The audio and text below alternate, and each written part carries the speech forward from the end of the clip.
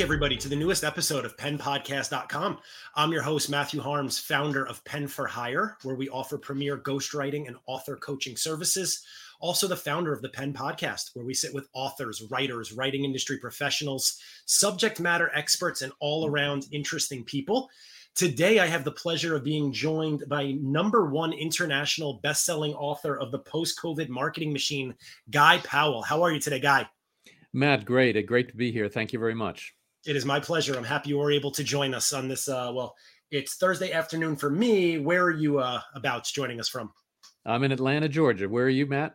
I'm right outside of New York City. Oh, fantastic. So we're actually in the same time zone. Yep. And just recovering from the elections. There's never really any recovery from that. Yeah, that's true. Well, ours hasn't stopped yet. We still have to go through December 6th with the runoff. So. Right? Yeah.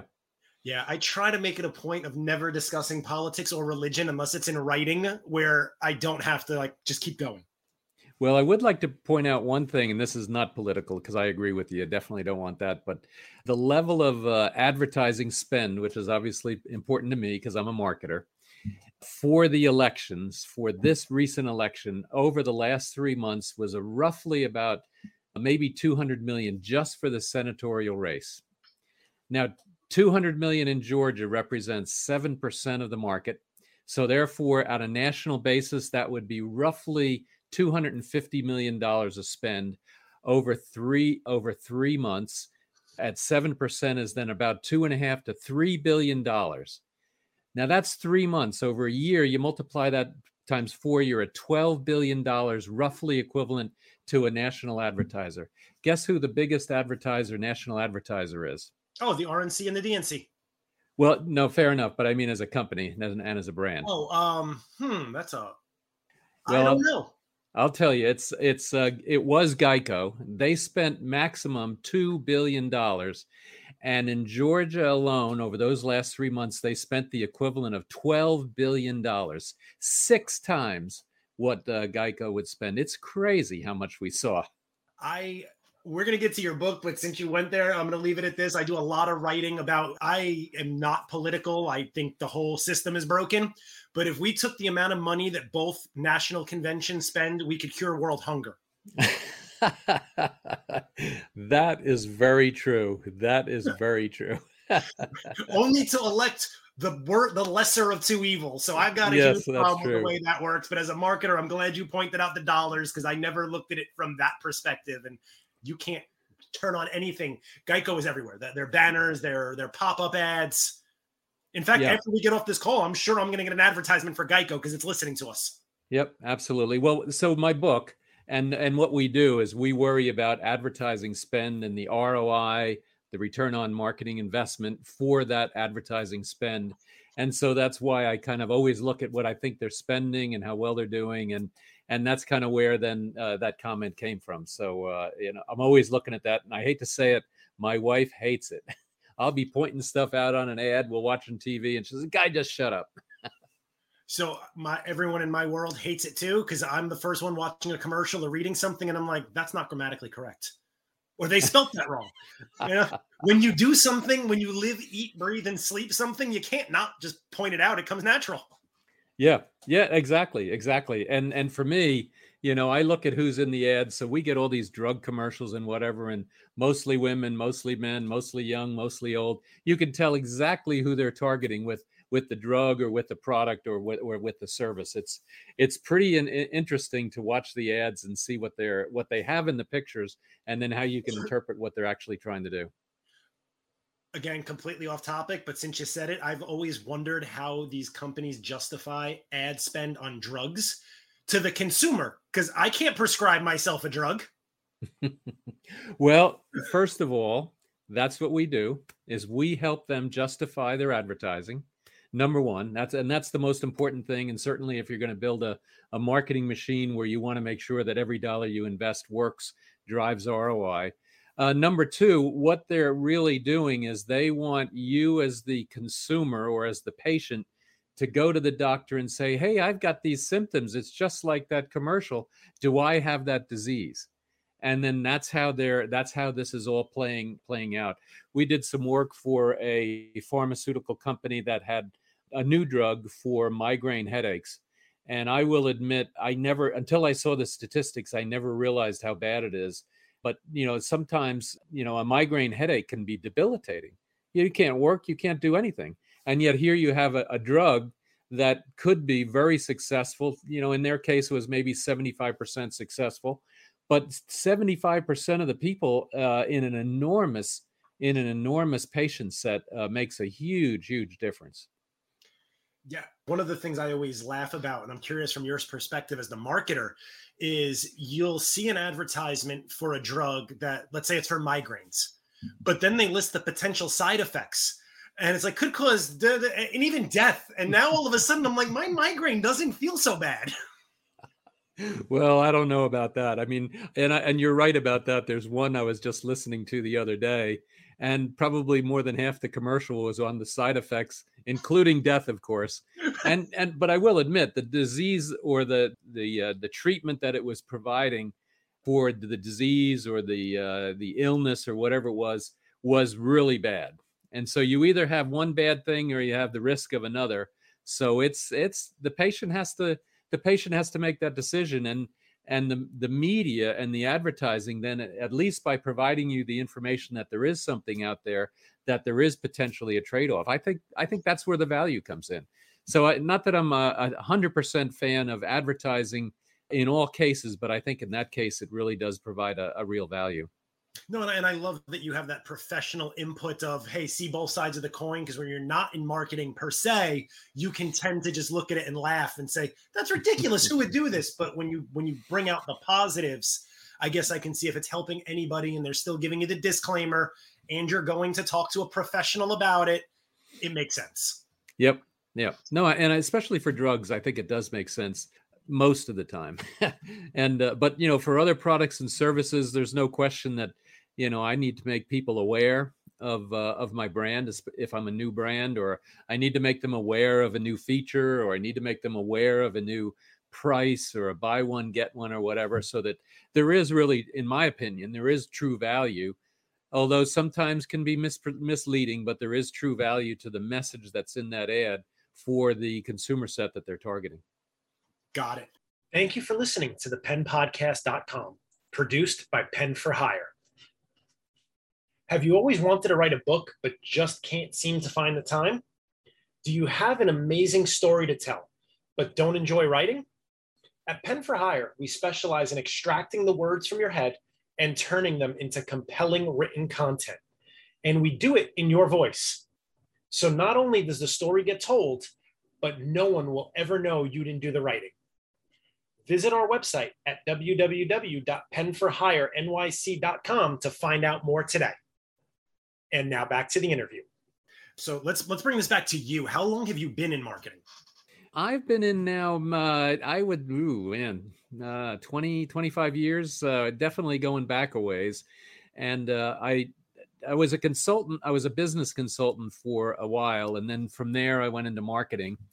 And applying then the business consulting kind of rigor as well as the critical thinking to marketing problems is really what led me to being very successful. I very quickly made it to be global VP of a mid-sized company, VP of marketing. And then from there went off on my own and applying now those consulting and rigor and other kind of capabilities that I had learned to now marketing, to be able to say, is my marketing working?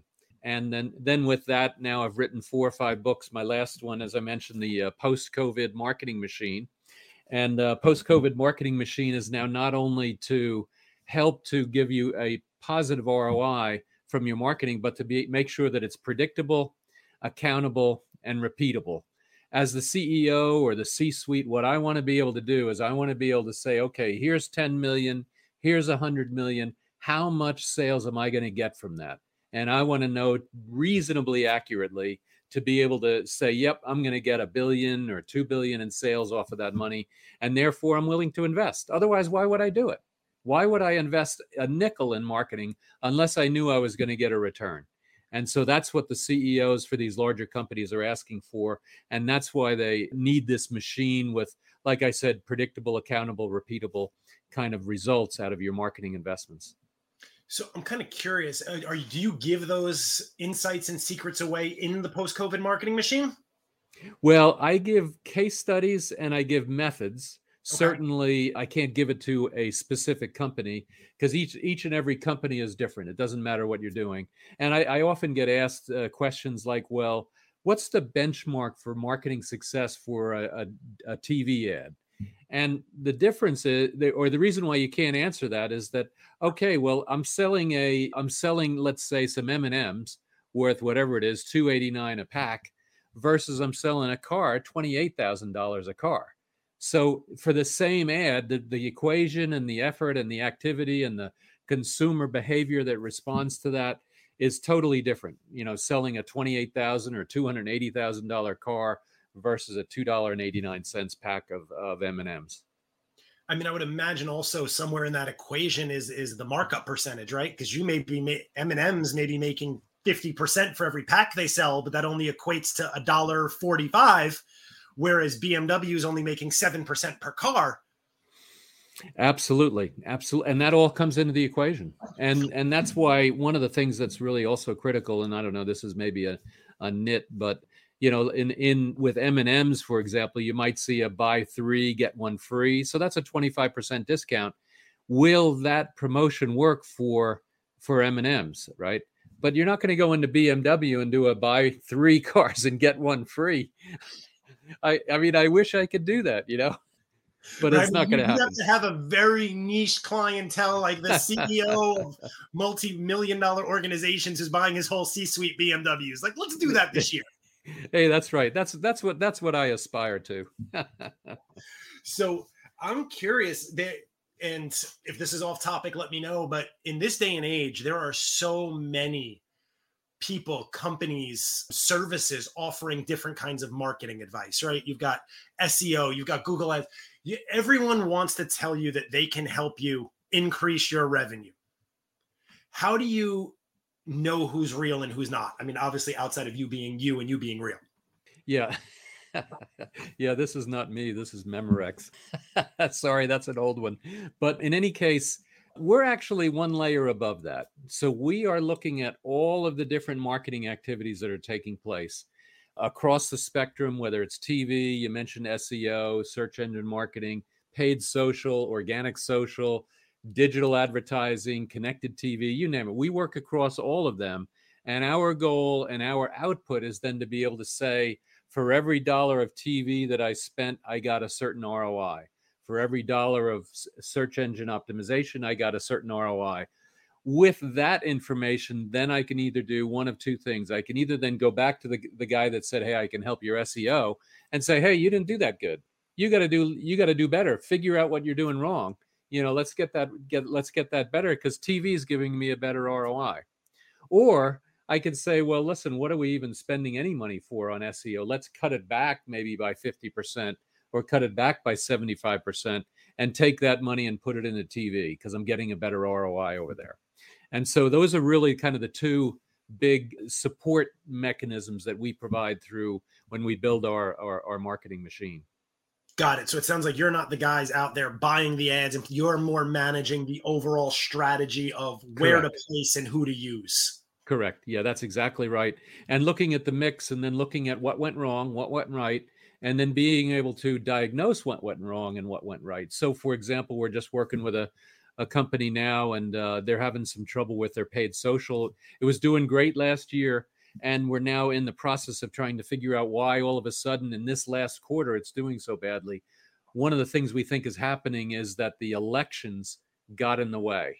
The massive amount of money spent in Q3 on the elections now detracted from the brands trying to make their own money off of their paid social. And so they weren't able to get their ROI. And we're thinking that might be at least one big contributing factor to the reason why their paid social didn't work.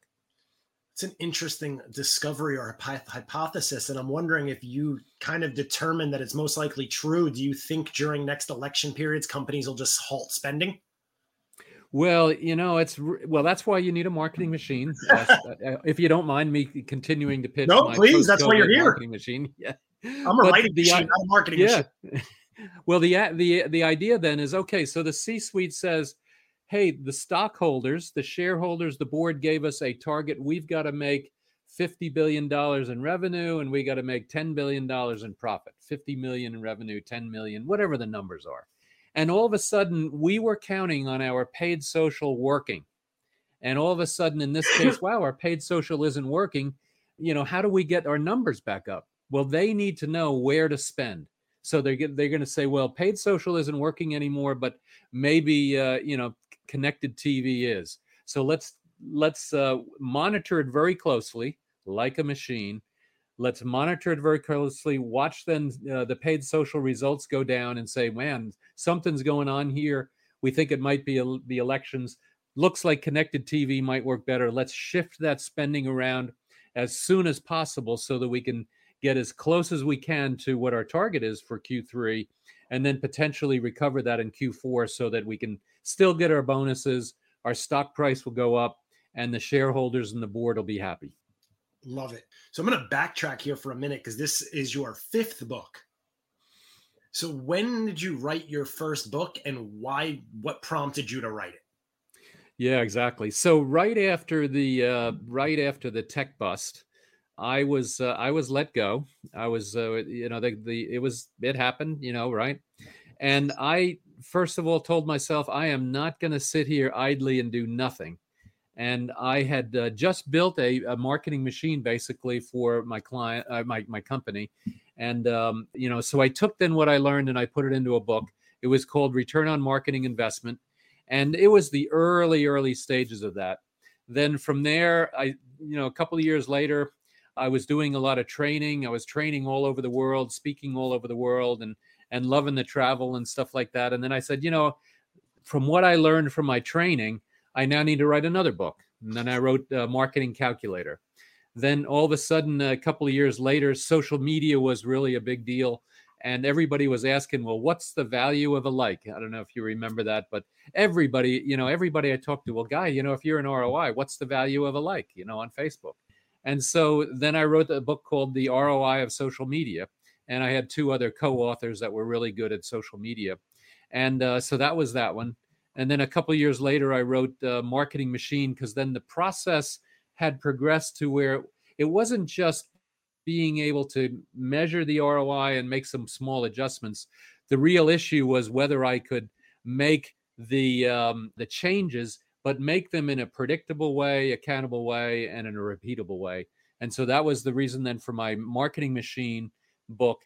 And then now the post-COVID Marketing Machine, because the world changed, consumer behavior changed, and everything changed.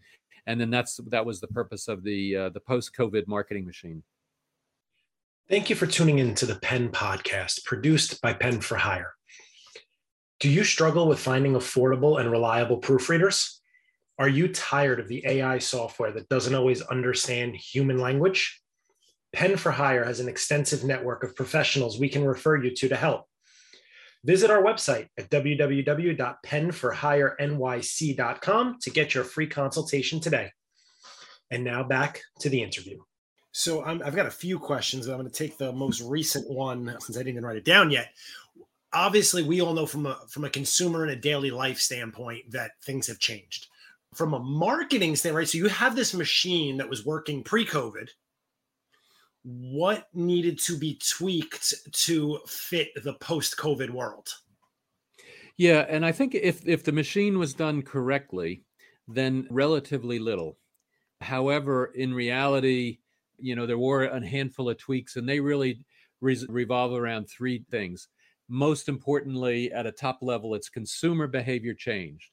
And consumer behavior changed in 3 ways. The first was consumer purchase behavior changed. So, for example, I remember sitting right here at my desk and during COVID, and the stores had opened up, and I needed something for my office here. And I said, well, let me just go into the store. I'll run over to Walmart and I'll go pick it up. I get into my car, I drive up to the top of the street, and I say to myself, what am I doing in the car? I'll just go on Amazon and I'll buy it on Amazon. So I turn around, I come back, I log into Amazon, boom, I buy it, and I got it the next day. And so right there, the consumer purchase behavior changed in a big way. It moved from brick and mortar over to online, and especially across just about all the segments. Prior to that, you'd have, the millennials and the younger folks, the Gen Zs, they'd have already been buying just about everything online. And now even the Gen X's and the boomers were now starting to be forced to buy stuff online. So consumer purchase behavior. The second one is consumer media consumption behavior. I don't know about you, but we started binging different shows, on Apple and on Prime and on whatever. And so all of a sudden our behavior changed. We weren't watching, television and entertainment the way we were. And so because of that, and also, by the way, sports went away. One of our clients, that was their primary advertising vehicle, was to advertise in college football and baseball and golf and tennis.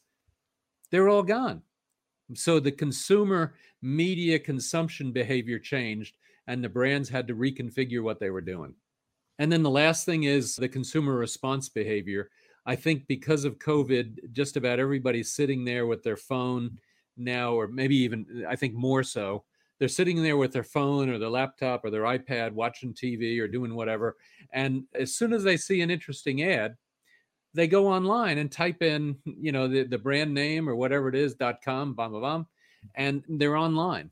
And that behavior also changed. So the three things changed from a consumer behavior perspective: the purchase behavior, the media consumption behavior, and then the media response behavior. And that's then described in the book as really what changed due to COVID.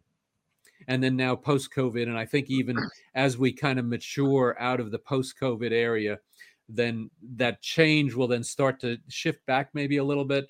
But most of it will probably be pretty well ingrained into all of our behaviors. So it's interesting that you said move back a little bit. As I was writing a question for you, and this may be out of your scope, I'm only bringing it up because we have two different clients writing two different books, neither one in marketing, but very much on the future of sales and the future of other areas of business due to the rise of Web3 and the metaverse. So do you foresee, I guess this is a stupid question. Maybe it's not, because things change all the time. But are you foreseeing, or are you hearing anything from clients and advertisers who are already looking forward to that shift? Oh, yeah. Yeah.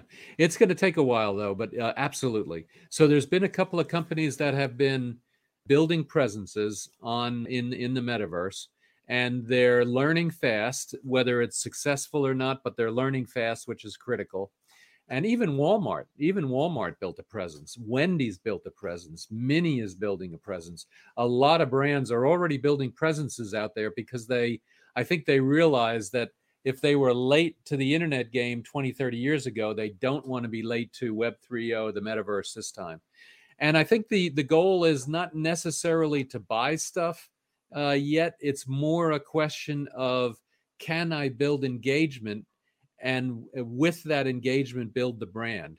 So one of the things that one of the examples, and I can't remember the car company that's doing it, they are targeting, I think it's Hyundai. They are targeting young kids. So less, in the 10, 12, 14-year-old age, pre-buyers of cars. They're not about anywhere near buying a car, but they are building the brand of Hyundai to them so that when they get 5 or 10 years older, then the brand image of Hyundai will still be with them when they're actually ready to buy a new car. Wow. Talk about the long play. Yeah. But I think though, what'll happen though is, those kids will age in to the market. And so the brands need to follow that aging in as those kids and teens get older and what have you. And then they move into actually buying stuff. Now, and I don't know if you know this, but one of the hardest groups or one of the hardest segments of people to reach are young males. So in the ages from, let's say, 18 to 30. Well, a lot of them, they're hard to reach because they're in the metaverse or they're on, doing something on, in gaming or whatever it happens to be. So already there's a segment of the population that I can now reach through the metaverse. And then so the brands then that are targeting that age group and that gender, then will now find the ability to actually reach them. They can't reach them with most other marketing channels, but they can potentially now reach them through the metaverse. That makes a lot of sense. Thank you for helping me realize my question wasn't as stupid as I thought as I said it.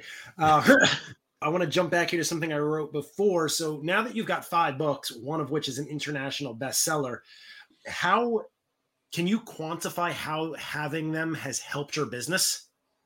Oh, absolutely. Absolutely. I mean, first of all, it's immediate credibility that I know what I'm talking about. And for the company that when we do something, that we are absolutely doing something with some rigor behind it. So there's one thing that we do, we just landed a new client, and the first step is to build out their data. And I'm not going to go into the details of it, but one of the concepts in there is how we are starting that project with them is to use that data concept called the data framework directly with them. And it makes the whole process easy, clear, easy to understand, and readily digestible by marketers that are really not that much interested in numbers. I mean, yes, of course they are, but they don't really get into the next level of detail in terms of the analytics and all of the other stuff that goes with it. And when they see, some of these simple concepts or concepts that have been simplified, they get it right away. And it really, really does help to make their business much more successful. I love it. I kind of inferred it must have been helping, because otherwise you would have stopped at book 1 or book 2. That, or you really are just a glutton for punishment. Yes, I am a glutton for punishment. Like someone's going to read this one. Another question I'm really curious about, and maybe it had no impact at all, but hitting #1 international bestseller is no easy feat. How much, if at all, did your marketing background help you in driving that achievement? Oh, absolutely. Yeah, we invested a lot of time and money in going after that. Now, I will admit, whether that actually helps me to sell more consulting projects, probably not. So it's probably more of an ego thing, and certainly something, though, that you can talk about to your, to prospective clients when you're saying, hey, here's this book, here's this author, #1 bestseller. There must be something in there. And so then, let me hear more, tell me more. And in an ideal world, that's really the first thing that you want to get, is somebody to say, well, tell me more about what you do and how it can help me. And I love that you say that, because you're right. I don't have specific data on it, but it's probably 1% of the population who's like, I'm only going to work with him because that book is an international bestseller. It's definitely a good feather in the cap. But if you sold 100 copies of the books, but it brought you 100 new clients, and your average client brings you 20 grand a year, it was well worth the effort. Yep, absolutely. I'd like to add a factor of 10 or 100 to each of those numbers, but absolutely. Yeah, I was going very small scale, right? Because if you sell it down, scale it up, as they say in marketing. Yeah. So I'm curious, guy, what comes next for you? Do you have any other books on the horizon, or are these more as things change and you identify a need, you're like, I'm going to write about this? Well, I think 2 things. One is, I think in the immediate term, I'm now going to take this book and I'm just going to do some follow-up interviews to say, hey, we're now post-COVID, and now what's going on? And so I'm going to do some follow-up interviews with a bunch of the folks that I already interviewed, and kind of update the book that way, #1. But the other one is, now, as the metaverse really starts to take off, the next book is going to be, the metaversal marketing machine or something like that. Don't know, but it'll definitely be on the metaverse. That's kind of what my vision is right now. I love it. Guy, where can everyone listening at home, where can they find out more about you, working with you to solve their marketing challenges, purchasing your book? How can they get into your world? Absolutely. So to purchase the book, it's available on Amazon. So Amazon.com, just look for Guy Powell or Post-COVID Marketing Machine or Marketing Machine, any of those things, and you'll be able to find me. So Post-COVID Marketing Machine on Amazon. My company name is ProRelevant, and the company website is ProRelevant.com.